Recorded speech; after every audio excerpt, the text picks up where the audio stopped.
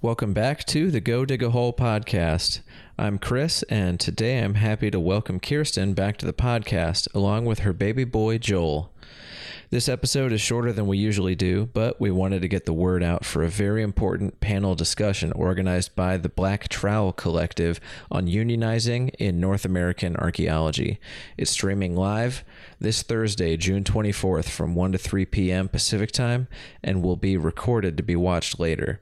We also offer some of our thoughts on labor conditions in cultural resources archaeology. We encourage our listeners to check out the Black Trowel Collective. Their website is in the show notes, wherever you're listening to this podcast. Donate to their mutual aid fund and their micro grant fund. They're able to support a lot of great programs and offer opportunities to researchers who otherwise wouldn't have the kinds of opportunities to participate in archaeology. And they're just a really great group. So yeah, check them out. We're really excited to cover their panel on today's episode.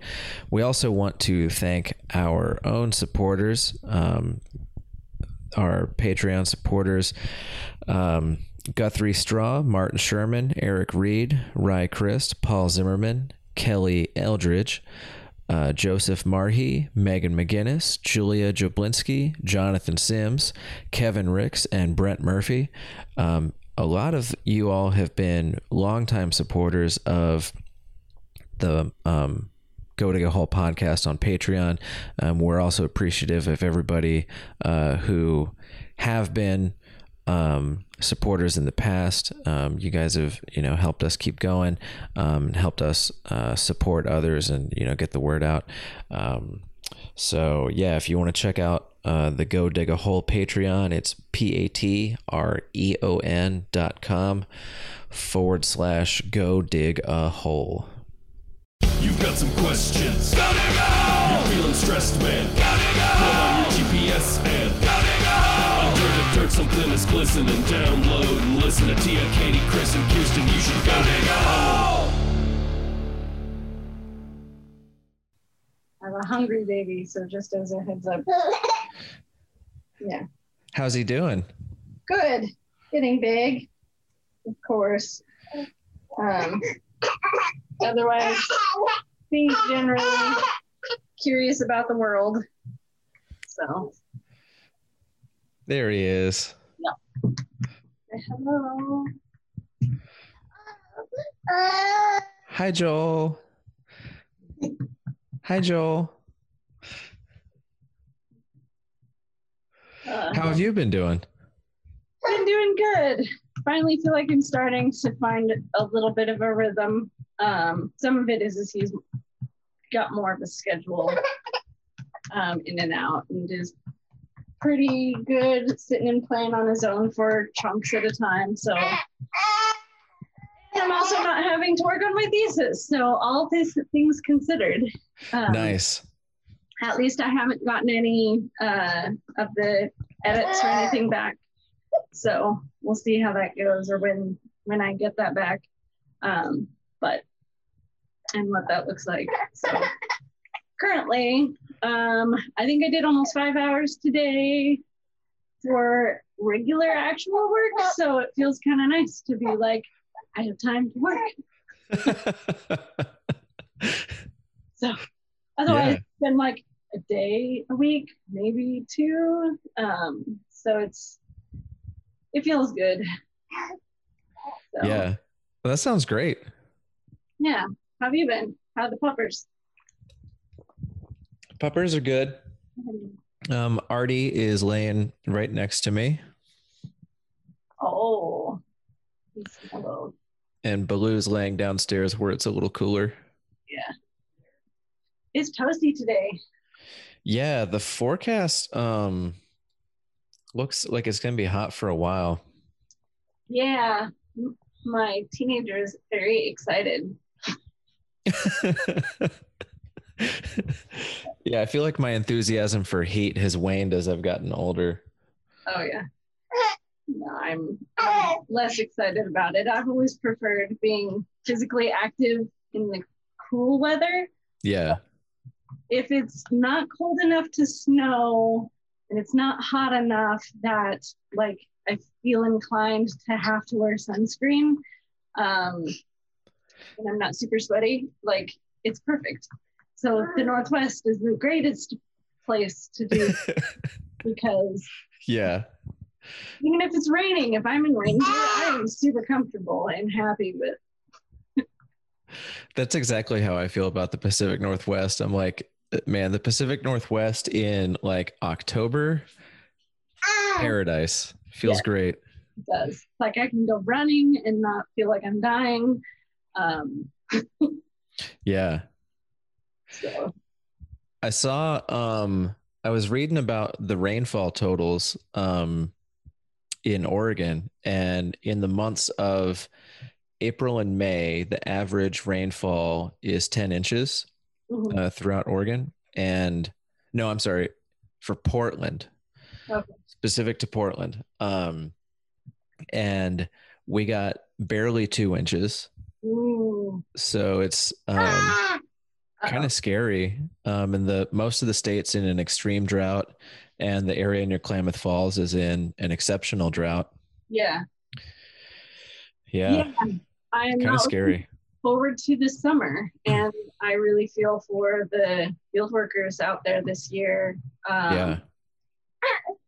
It'll be interesting. I mean, one of the things that I think as far as safety planning will have to be really, I mean, a lot of people do this in their field planning anyway, but I think especially after last year, it'll be really important for this year to start planning for escape routes. Like, Yeah. you know, what are our directions that we can go to get out of wherever you are in the field. I know for like rain and flooding, that's often or something that I've kept an eye on for some projects and such. But yeah, I'm interested to see how this goes, and hopefully, you know, everyone will be able to be safe throughout the summer and into the fall. Yeah.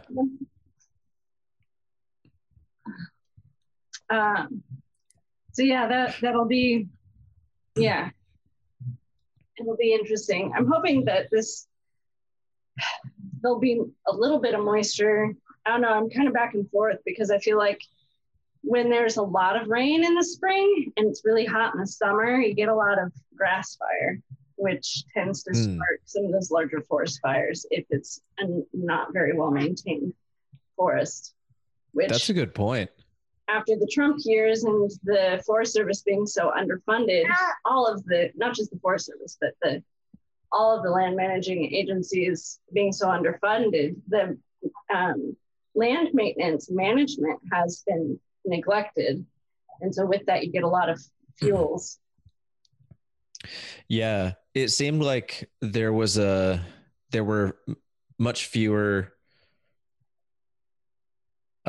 like fuels reduction projects happening than there were in years past. Maybe that was just like my point of observation, and I could be wrong about that, but yeah, it seems like the management of federal lands has like there's a lot to catch up on from the Trump years. Yeah. Yeah, I remember at one point hearing from the Forest Service in 2019 that in Oregon, or I don't remember if it was Oregon specific or nationwide, but they were only at 40% capacity for the employees that they needed to run all the programs that they were supposed to run. Man, so, that makes me curious where those people went. Like, what are they doing now for work if their jobs got reduced? Yeah, it's a good question. I mean, you know,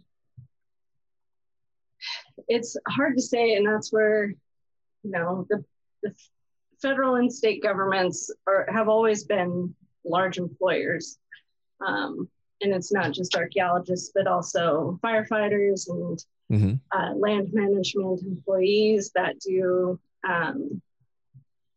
some of the slash and burn type stuff, regular park rangers, or even just like, you know, like fish and wildlife wardens style stuff. Like it's, there's a lot that's being neglected, and some of it is, I think a lot of the general public doesn't realize how much actually goes into managing public lands. Yeah. And how many people in theory under better circumstances that it would employ, even just not even increasing programs, just if all the programs were sufficiently funded. You know, it's a good solid job and wage for a lot of people, and no one gets rich off of it. So Yeah. Except the public. The public gets rich off of experiences. That's right. The big picture. Huh. Rich in experience. Isn't that right, Joel? All the parks. Got to maintain those parks. Yep. I gotta say, Kirsten, I'm impressed. You know, you're like, I can't maintain a clear train of thought if I'm doing like anything, like even just drinking a glass of water. I'm super impressed that you're, you know, keeping Joel happy and, you know, bouncing him around and keeping you know, discussing these topics. And I'm over here distracted watching Joel bouncing around. I'm like, he's just a happy camper. He is, and that's what makes it possible. He's like easy kid. So at least for now, we'll see once he starts toddling around how that changes. Yeah. He's not quite crawling yet, but trying and getting very frustrated that he can't. So he prefers being upright and held. Yeah. So, at least for now. Yeah. Well, it's good to, you know, be back podcasting together. It's been a little bit. Yeah. We had, like 2 months ago, I think was the last time we put a new episode out, and it was, Joel was still like baby. Yeah. And, Tia and Tipton and I met in Lone Fir Cemetery, and, you know, for a socially distanced bike ride. And most of that was just spent like reminiscing over, our experiences during the pandemic, and, you know, kind of like coming back out of it, and like the perspectives that have changed since then. And it's funny, even in 2 months, like now, you know, effectively everything is opening back up again, and you know, a large number of people are vaccinated, and so, you know, like people are able to be more, I'm really hesitant to say like back to normal, because I don't think normal is ever going to come back. No. But it's more active, I guess. Yeah. Yeah. I don't know the right way to say that, but people trying to get back to normal, or finding a new semblance of what normal should be. Yeah. Because even if things get back on track, in anything that we might call normal, I mean, the world is forever changed, at least everyone who's currently alive. Yeah. And probably for generations to come, I mean, this is so unique of a situation. And not just the pandemic bit, but the fact that it was such a global, universal response. I mean, this is the first big pandemic since globalization. I mean, the closest thing might be, of course, what everyone keeps conjuring up in discussions about pandemics is the 1918 flu. But that was still, you know, you didn't have as much international travel. Things didn't move quite as quickly. But it was still, you know, close. And there's other comparisons that people have done. Of course, there's a lot of historians and podcasters and archaeologists who've talked about things like the Black Plague. And it's fun to see how people have, looked at parallels or seeing what you can see from the archaeological record around this, or even the written historic record. And nothing quite comes close. The bubonic plague was something that hit Europe and the Middle East, and probably, I'm going to guess, Northern Africa, but I don't know how well that's documented. It's not something that you hear about, but because it popped up in the Mediterranean, I'm going to gander that through trade networks, it did end up in that direction. Yeah. But I could be totally wrong. And I mean, even that traveled quickly and without the understanding of how diseases worked. And that was also before, obviously, antibiotics. That's a bacteria, so it's easily treatable today. In fact, Nate tested someone for bubonic plague just last week. So it's something that I've heard of on the east side. Some of the rodents out there carry it, I guess. I don't know. Yeah.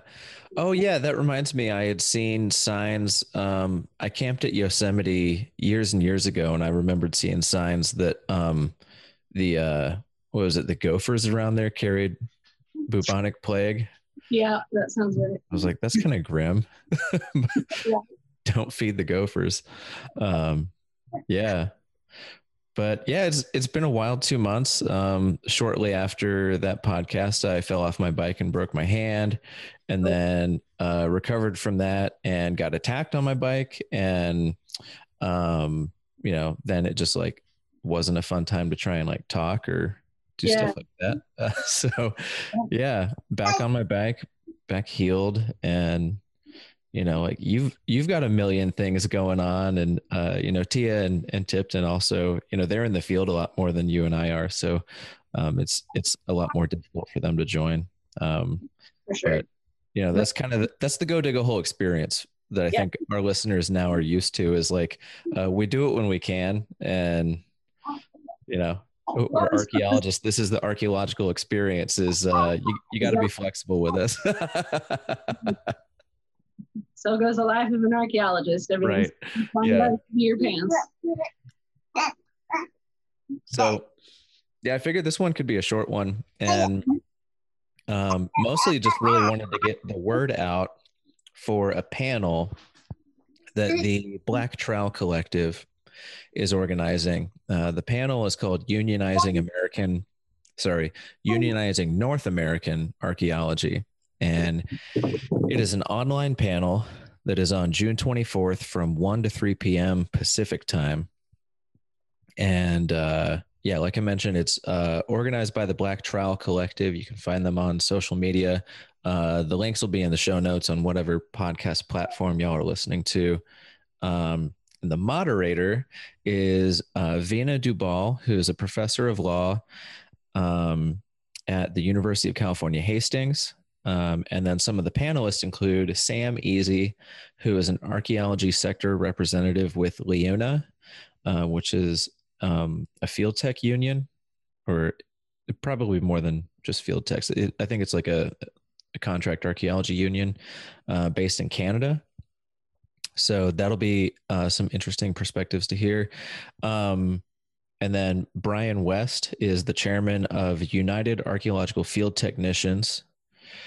And then Dave Schatz, who's a principal investigator and senior archaeologist. And then Jay Doe, an anonymous grad student organizer and CRM archaeologist. So they will be discussing topics around organizing labor and kind of conditions of employment in commercial archaeology in North America. Captioning will be provided. The webinar will be recorded for future viewing. Instructions for retaining anonymity will be sent with the webinar link, and the webinar link will be also in the show notes below. And I believe the recording will be available on YouTube after it's been recorded. But I'm really interested in this panel. I think it's a long time coming, and I think, um, like a lot of industries are facing very similar things with kind of a job insecurity, especially coming out of the pandemic. You know, we saw like in Portland, it was something like 60% of our restaurants and bars closed Yeah. for good. And, you know, now everywhere across the country, you keep seeing signs of, um, you know, like fast food and retail workers are just quitting in droves because the working conditions and the pay are so bad that they're just taking anything that's better. And so, you know, like fast food joints are closing overnight. So I think it's similar. It's not an exact parallel, but you know, in contract archaeology, we face job insecurity as well, and bad wages, lack of benefits, stuff like that. Well, that's definitely the heart of it when it comes to the quote unquote, labor shortage that the country is currently experiencing. And some of it, I mean, there's a lot of talk of like, well, it's because people just want to stay on unemployment. And I'm like, people don't want to stay on unemployment. However, if your unemployment pay is better than the wage that you're getting, I mean, in all honesty, most people don't want to have nothing to do all day. Work for a lot of people gives them purpose or joy, especially coming out of the pandemic. You have work as an opportunity to talk to other adults, to see people, and to socialize, which we've all, I think, learned that we are social animals, and that's something that we really need to actually have as parts of our lives. Yeah. And I don't think that the majority of people are wanting to not work just to not work. I think a lot of people want to go back to work. It's just untenable. And also realizing that it doesn't have to be, Yeah. The money's there. There just has to be the political will to put the money where it's needed. Yes. I mean, great examples of that, of course, are large corporations that we cannot name them all, that have very large profit margins and enough, if they paid their employees fair wages, that they would not go under. Yeah. And benefits. And some of that is like, keeping people fully employed. I know one of the loops that some corporations took in recent, like the last couple decades, has been keeping people underemployed, keeping people at like under 35 hours so they don't have to give them benefits. Yeah. But people are working 2 jobs, and, quality of life tanks. And that's just not,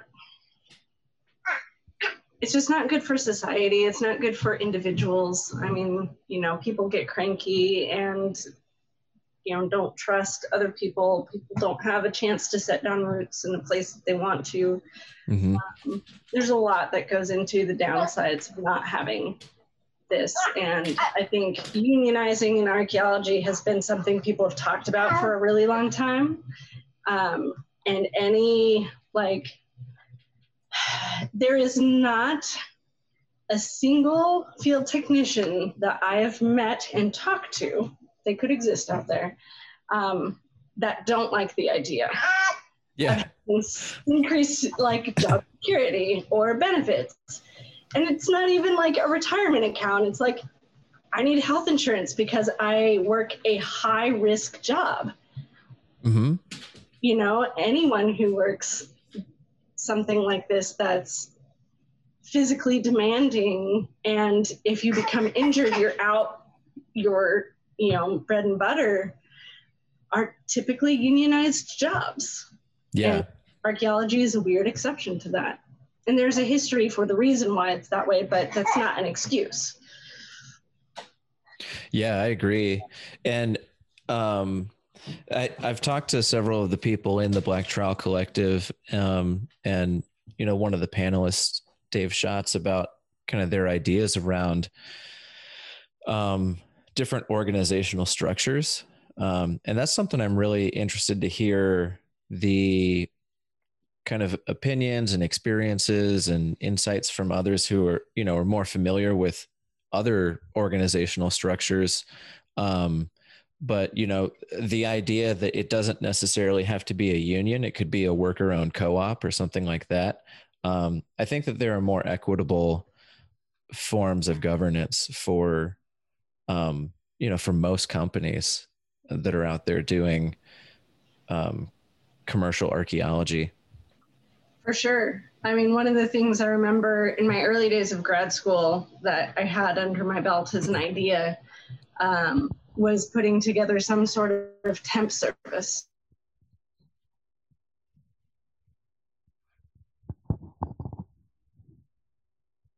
Firms be in contact, and basically these would be technicians that would have experience. They would be able to say what their experience is, have resumes onboarded. People would be like, or companies could be like, I need people for a project in this area who has experience. It would be basically pre-filtered. They could contact people, but it would, act just like a regular temp service, and people would be more likely to stay employed because they don't necessarily have to be knocking on corporate doors to see if there's work out there. Yeah. I remember as a field technician, one of the biggest challenges I had was it was almost a second full-time job, like talking to other companies to look for my next meal, basically. Yeah. Shovel bumming is exhausting. It is. I mean, you can have one project that could go for a few months or a couple of years, and sometimes there's gaps in that. It's not always, as straight all the way through. So you're looking for stuff in between, trying to keep in contact with companies that you have good rapport with. And it is a lot of unpaid energy, really. Yeah.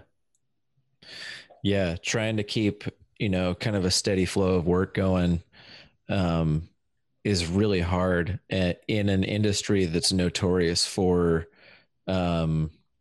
nothing going according to plan, Like, kind of silly to think that we can plan as much as we think we try to. Yeah. I mean, we plan as much as we possibly can, and then nothing goes according to plan. Like, the plan changes. Yeah. But I mean, if you think about it, the nature of looking for things that we don't know, you're going to have something that pops up. And I mean, there's obviously a degree to which you can plan. But with that, there needs to be some sort of, buffer in there to help with that process. As far as, bridging those gaps. Yeah. I feel like if a pool of laborers, a pool of workers, including management of, a commercial archaeology entity, whatever you want to call it, if that pool, had enough kind of organization behind it to say, this is the schedule that we have. These are the workers that we have available. These are their rates. And it just standardizes it. Like, this is the schedule. This is the rates. You can book us for this block of time. And I think that would help a lot with the insecurity of it. And it would push kind of like, this is me thinking very optimistically, and maybe this is super naive of me, but I think it would push in a ripple effect the kind of clients that commercial archaeologists have, like federal land managers, to secure funding more in advance, to plan more in advance, and to kind of reduce that like uncertainty on everything. For sure. I think that's a great way to look at it. because a lot of it's just, yeah, exactly that. It's being able to keep people afloat. And I think it'll take a larger coordination of corporations and or clients, I guess I should say. Yeah, it's, and so much of it also because it's so, our industry is so heavily tied to, you know, the funding apparatus of the federal government, like what programs are funded, what things different administrations prioritize in those funding budgets can have huge impacts on the industry, not even to mention, you know, the specific programs that or that are funded or defunded, I should say, or the way that, what was it, the streamlining that Trump did. Streamlining. Yes. That, like, AKA cutting corners. Cutting very large corners. And it's not just archaeology, man, the biologists got hit the hardest with that one. Yeah. Especially when it came to, you know, the, what's it called? I saw a lot. Go ahead. There was that video that I still remember it. It was one of Trump's like first kind of big presidential moves where he took this stack of NEPA binders for, you know, some project he was looking at, and he just started ripping pages out. Yeah. And I remembered in that moment, just feeling like my blood boil. Like I was so angry at how demeaning that was to all of the work, all of the labor that went into that. And, you know, just to see it wasted and devalued and, you know, just mocked even as he was just ripping the pages out, and then seeing, you know, NEPA get streamlined after that. And, you know, it turns out it wasn't a good thing at all. It was not at all, because that affected everything. And I remember being on projects in 2019 that were like, oh yeah, this is a NEPA project. Somehow the cultural got left in, but the biologists didn't have to go out there. And I'm like, but it's a NEPA project. But it was like a certain streamlining, like, I don't remember the details of it, but they didn't have to go out, but we did. And I was like, that just seems wrong. Yeah. In a lot of ways, because it was, I mean, it's a NEPA project, meaning it is environmental, like that is, and, you know, so I think, I don't know, it'll be interesting. And one of the things too, I'm curious about, and this is probably not covered in the panel, so it would be interesting to learn outside of this, is how biologists and other environmental workers, you know, shape their industry differently. And some of that, from my perspective, that I've seen referenced, and this is not based on my experience talking to biologists or other environmental workers, but other archaeologists, so this is definitely a, you know, take with a grain of salt, is just the professionalism aspect of it. Oh yeah. And I know there's been a lot of push within archaeology to professionalize the technicians and to be less shovel bum style. There's been a lot of pushback against that term as well. And that's been good to see, because it was definitely interesting going from being a high school graduate working in sales and having a professionalism standard that was significantly higher than a college job that I needed a degree. Yeah. It was really bizarre. Shifting gears from one level of education to the other was, interesting. Yeah, I agree. And I think we see like professionalism in commercial archaeology happen. I don't know. Maybe I'm wrong about this now that I'm actually thinking about it. Like my initial thought was like, perhaps the professionalism we see in the other environmental fields is because a lot of those environmental companies are a division within a large architecture, engineering, and construction firm, or like an AEC firm. Mm-hmm. So you've got these multinational AEC corporations that have environmental divisions within them. And I could see, like engineering is a very professionalized field. There's a ton of standards about it, regarding that work.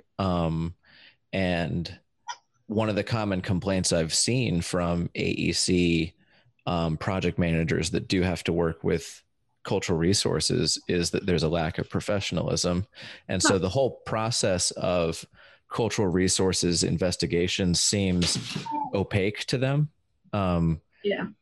And that it frustrates them, because what it boils down to on their end is they don't know how to appropriately scope and price out what they then need to go get bids for from archaeologists. And so it tends to be very low. And there's a lot of other factors that contribute to the lowball environment that a lot of cultural resources firms work in. But I'm just curious about that. Like if professionalism could be a way to reduce that lowball environment and then therefore like increase wages and benefits. I think part of that, I think that's a great idea. And I think part of that also comes down to like awareness as to what archaeology is. I mean, it's not even the general public. I mean, this is getting to engineers in construction and other fields that hire us. Like our clientele should know what we do and understand the value that they are paying for, like what it is that we do for them and why. And gaining an appreciation for that, even if they don't want it. I mean, it's kind of like, them, I hate this parallel, but it's like a logging company paying the biologist to find the spotted owl. They're not going to be super happy about it, but it's better than getting, sued down the line and having to deal with that. I mean, that is probably the best parallel I can think of for people who don't understand cultural resources. Yeah. I often describe it as like a building inspector. And so like when you go to buy a house, you hire the building inspector to find what the problems are that you're going to have to pay to fix later on. Yeah. And you hope that you just hire the building inspector and there's no problems. But then sometimes the building inspector finds problems and then they cost you a lot more to fix afterwards. And the worst kind of building inspectors are those that don't actually tell you everything. Yeah. And then you end up having to pay way more in repairs. And that would be the equivalent of a shoddy archaeologist and lowballed, like, I'm going to look the other way sort of mentality. That I think there is some, I don't think archaeologists typically desire that. I think there's probably, and I don't know of any specific examples, but I can imagine there are certainly clients out there that hope for that mentality in their cultural resources hire. So, that's the importance of them understanding why we need to be there to do that job. Yeah, I totally agree. And I think that, I don't know, I've encountered some archaeologists that do have that kind of look the other way mentality. And I think in some cases, at least, it's kind of like they've been coerced into that mentality by clients or just like super narrow project budgets and just like kind of that's just like the path of least resistance for them. And, that's not excusing that mentality at all, but it's just kind of like, I can understand like maybe some of the conditions that make it happen, but we've got to get rid of those conditions. Sure. And I've seen that totally bite a firm in the ass too. Especially when it comes to dealing with the tribes, because a lot of tribes know their sites in certain areas, and if they're not all seen or picked up on survey, that can make some trouble. So that's been something I've seen in this region happen at least once. Oh yeah, firms not submitting site forms when the tribe knows there's a site there. Yeah. Or just even not defining it properly. Anything with, and that's a part of the importance also of having someone with experience in a region on that team, and not just having a bunch of people from out of the state working in the area. Yeah. Because archaeology in the Pacific Northwest looks very different from archaeology in the Southwest. Is a really great example. Yeah. it's a whole different ball game. And even, like I did a lot of work in the Southeast, and there are some parallels to it given, like shovel testing and stuff like that. But it's also just a completely different ball game. Yeah. Different culture, different environment, different way of working with agencies too. And also in Oregon, having the tribes be way more active in projects is also a different ball game. Yeah, for sure. And it surprises people when they come in from out of the area. Yeah, because tribal consultation often doesn't get paid for. That's like unpaid labor. And so, from the commercial archaeology standpoint, the frustration is like, okay, well, how do we cover that labor so that we're not just giving away free labor? Budget for it. I don't have any good answers for it. That's in my day-to-day job. That's kind of the big question. It's like, how do I recoup some of the cost on this? I don't know. There's ways to do it, but I don't think any of them are really elegant. That's fair. Yeah, that's something I think that should be. I mean, it's like any other, and this is in my brain coming from, if I were to like reel in or bring in my, early experience of sales, like going out and looking for clients and consulting with the building inspector, or let's say if a builder wants to build on a certain area, consulting with the neighborhood association, anything like that.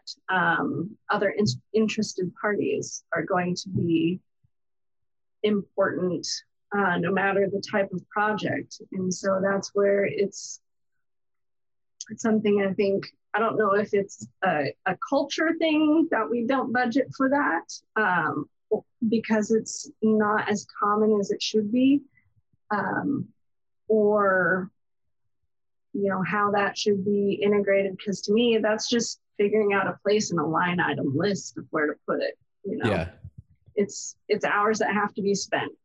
Yeah. How many hours depends on the tribe. And the project, but yeah, the tribe too. The agency. So, it depends on the relationship between the tribe and the agency you're working with. Yeah.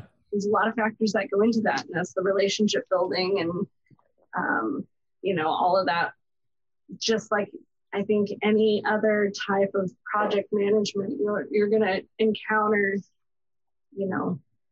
those types of relationship challenges or issues when you're looking at different parties, whether that's, the person who's buying a product to stock it in their store, or, that's probably a really horrible parallel, but I'm just thinking of other fields that have multiple consultations and brainstorming things that they have to do. Not everything's, as straightforward, I guess. Yeah. You imagine them to be. I could see I have friends who work in creative fields, like advertising and graphic design and stuff like that for various firms and, for Nike and stuff like that.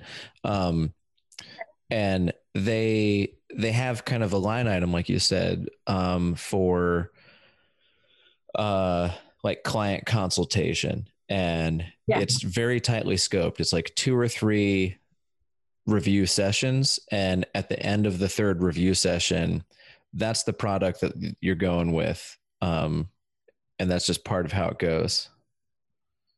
Yeah, exactly. And I mean, we could even take something like a checklist of everything that you have to do to prep a project in regular, take an average archaeological project, create a checklist off of what those normally are, take a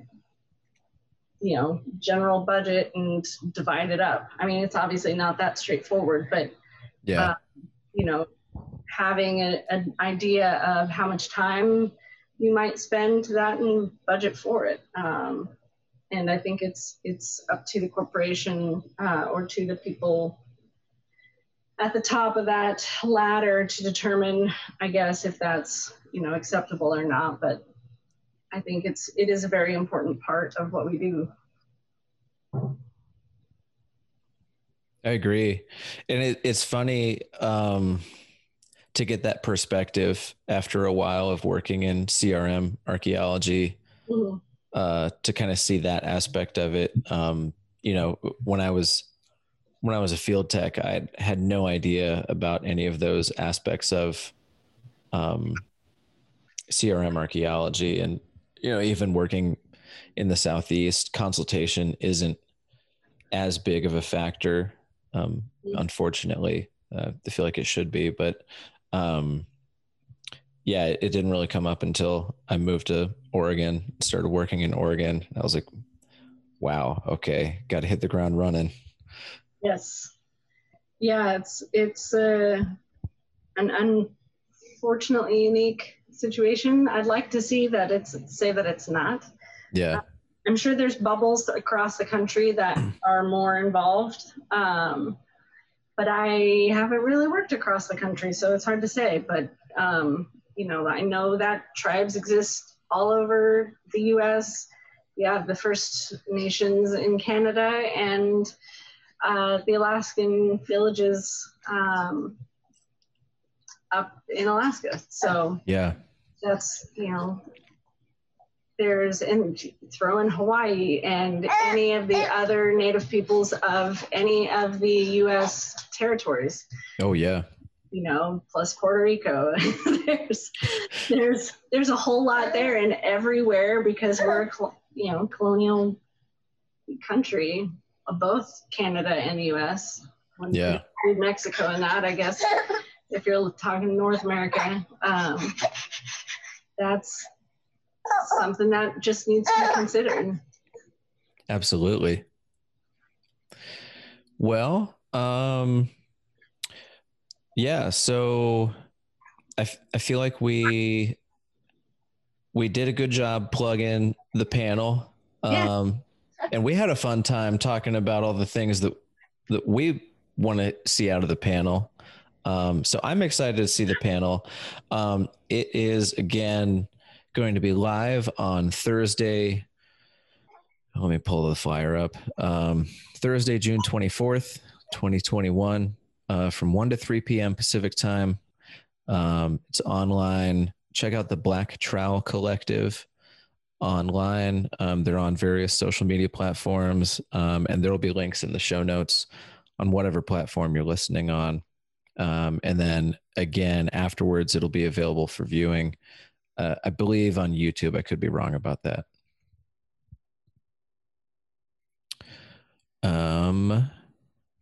And then let me think, what else? In not archaeology related things, Pedalpalooza is happening right now. That is, listeners not familiar with Pedalpalooza, the city of Portland, prior to the pandemic, every June, there's like a crowdsourced calendar that people can add group rides to. And so, in busier years, there would be dozens of group rides every day that had a different theme and different destination. And, some of them are like, I went on a ride that looked at a whole bunch of the murals in Northeast Portland. There's one that looks at all of the historic Black soul music venues in North Portland, in what's left of the Albina neighborhood. Stuff like that. And then you've got like Loud and Lit. There was like a ride that was themed on the movie Clueless, where everybody dressed like characters from Clueless and they listened to the soundtrack. That's amazing. Yeah. But this year they're making up for lost time since it was canceled last year. And it's all 3 months, June, July, and August. So it's just bike fun summer. That's going on. I wanted to join the Sprocket Podcasts group ride that's going on today, but it's really hot and I just kind of don't feel like riding in that heat right now. That's very fair. I'm really hoping that some of the later ones are not as hot and are a bit cooler, and maybe we'll be able to put this one on a bike or in a trailer and tow them around a bit. Yeah. See. That'd be fun. We were also brainstorming the idea of riding to you, and I saw a podcast at your place. That would be awesome. Yeah. Totally do that. That would Nice. be amazing. There's baby Joel. Hey. Who's that? Hi, Joel. Hi, Joel. Hi.